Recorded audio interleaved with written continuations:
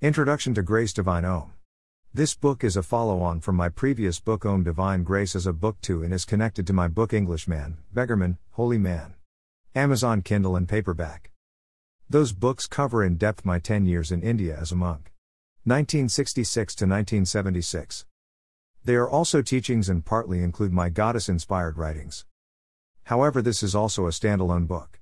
An alternative title is Holy Man, Englishman, Enlightened Man. I write to teach.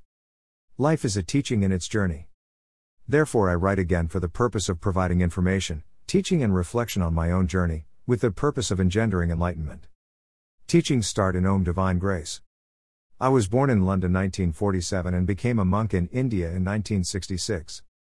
I returned to England in 1976 and then became a psychiatric nurse. I had a family life after moving to New Zealand, and I spent more than 10 years in clinical teaching or education roles. Hence my predilection for teaching. This book encompasses my post-India years in very brief outline. I aim to focus on my spiritual/psychological journey through those years. This is more about my journey after India, but none of the story is meant to be as an autobiography, rather as a leading to and providing background to the goddess-inspired teachings or writings. This is similar to the companion book Om Divine Grace. It's all about divine grace for me. These books are published on Amazon. I sincerely hope not to present from an ego or lower self perspective. My deity is not God or higher power, but the goddess in the forms I became devotional focused on in India. This goddess is represented, in plural, by Durga Kali, Lakshmi, and Sarasvati. All one but separate just like us. My writing also discusses mental health and addictions, as I have considerable experience of depression which led me to alcoholic drinking. Over the years I engaged in extensive searches and treatments both conventional and otherwise.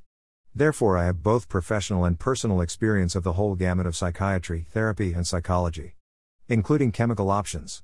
I am also able to say that I found a number of solutions for my issues, through all areas of my endeavors, spiritual and otherwise. I currently find myself to have moved past my search mode into enlightenment mode. And mentally stable. My opinion only. Just to clarify, I write about enlightenment in terms of what we can all be, and in fact what we all are all in our truth. Accepting one's divinity is part of the journey, and this is not to denigrate religions or philosophies of duality, as I still maintain both a non-dual approach and a devotional one. Religion may however forcefully want us to bow down before their gods, higher powers, saviors and avatars. I myself have found benefit in many religions through considerable active participation, and I add those resources to the list of what helped. I am multi-faith. I am multimodal. Accepting scientific, psychiatric, and even atheistic viewpoints. Can I do this? Currently free thinking is still legal where I live, and long may this state of affairs continue. Underpinning all of the journey therefore lies my years of practice and experience, and my intention to leave these writings as a resource for whoever finds them useful. My bottom line is that I write for myself.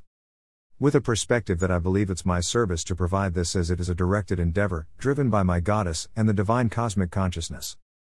I am also grateful for my guides, and my gurus and gurus. The writings are teachings.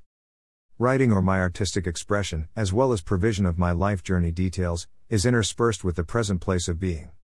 Thus as I write a piece of autobiography, and I then interpret its place, not only in the spiritual journey then, but also Tinhi spiritual journey now. A writing is then inserted. My spiritual journey now is present as my goddess-inspired writings. This introduction is the beginning chapter of the book, an integral part of the teachings of the book. Hence page numbers start here. How it began. Very briefly. I left home London in 1965. I was 17 years old and had at that time been restless to wander off and explore the world for several years. The flames of rebellion burned within me. Rebellion from parents, from the straitjacket of convention. I was not alone. This was when the pop culture ushered in by the likes of the Beatles and Rolling Stones signified the birth of a youthful revolution that was to overturn the cultural norms of society of that time. The anti-establishment flower power generation wanted to explore new dimensions of experience, to grow long hair, wear outrageous clothes, and experience the unexplored depths of the mind with LSD, alongside cannabis. Influenced by my own generation, I ended up on the India Trail, the overland trail to Kathmandu in Nepal. I preceded a mass migration, so by the time Westerners were flocking to India in large numbers to the gurus, I had been in India for about 5 years. I couldn't find what I wanted in England spiritually, because I didn't know about spirituality. I had no compass, no gurus, nobody to explain about my search for identity. My parents and I were on another planet. Attendance at church had been a requirement at times, but I had no interest in the church, or even knew that there was some consolation to be found there. I did not even know what I was seeking. What did I find? Here is my goddess-inspired writing that fits to this question for me. Get with the program. There are always lots of questions regarding the spiritual journey and spiritual pathways. We often do things based on fear rather than what will give us enlightenment or realization. Do you want to survive at least, if not thrive? A lot of life becomes based on culture, politics, and even religious rules, rather than based on a search for the meaning and the truth of all life. In life, most problematic things can be sorted to some degree. Even major health issues like depression and addiction can be addressed through therapy, rehabilitation, and even medication. Family and relationship issues can be resolved, or at least we can get to a point of resolution where we know what cannot be changed. Then life becomes about acceptance and the serenity prayer begins to make sense. Always, however, the person who wishes to avoid pain also seeks pleasure in life. Free choice will still take precedence. So regarding choice, we also have this concept of karma. We have suffering and pleasure, and success, and failure in proportion to our previous activities, and then our current activities create new karma. This can be individual, but it can also be collective, as we also tend to fit in with the cultural norms for our particular society and country, or religion.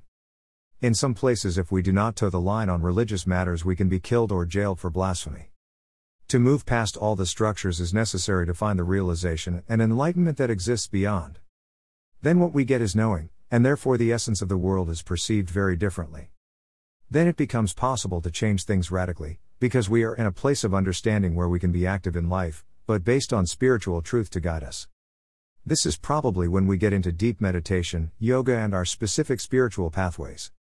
Then it's possible to see the divine, not as a summary of our knowledge or some outcome of prayer practice, but as what is all and everything. Indeed, this can only be all or nothing. God cannot be all of creation and not something within creation. Nothing can be excluded. Light is required to see through the darkness, though. The teacher may be the guru. Gu stands for darkness and Ru stands for the piercer of the darkness, the bringer of light. That is why we have teachers to bring light to our pathways until we no more need them. We don't need to put them on a pedestal, or become fanatics, as we just need a little light so we can get on our way. Thanks very much. What we see in the light is very different from what we see in the dark. In the light, all is somewhat okay to live with. Sure, even the bad people. Of course, how you achieve this level is up to you. Religion of your choice, or choose what you will as your pathway. The information in this teaching is only an example. If it has a use, take of it what you will. By all means, your way may the only way and the only truth for you. It's just normal human behavior to do things from free will/choice. However, when you are really in the light, you will not need to judge others. Neither their spiritual practice, their religion, their culture, or their political beliefs ever. You will know who you are and what the truth is, of life and the universe. That the world around you is an emanation of the divine in its entirety. You will then really understand what your purpose is and yes, what the human body is all about. However, if you deny some part of your life, you won't be able to see the fullness of the divine energy, and part of you stays in darkness. This goes down to the level of service and how you treat your fellow human beings. How you deal with the homeless, the sick, and the mentally unwell. This is not about being like Jesus or the Buddha. You don't have to like anyone particularly. You don't have to make friends with everyone. But you do need to recognize the divine in all, and in all persons. This way of being has always been present, and the great sages and seers, and incarnations have been on earth to help us to see the pathways, and sometimes to push us gently, or a lot. Nature sometimes pushes not so gently, as we see in the present chaos in the world, and the potential for a lot of life loss. Or even planet loss. The principle remains the same. Remain in your divine center, and the world around you, in any circumstance, will be seen by you as but emanation of the divine energy. When you see things that way, you create also a whole new world that is by your very being, creating a light-filled place of serenity and peace. This activity of your spiritual journey can even change the tendency of the world to engage in war and conflict. Om Guru Om.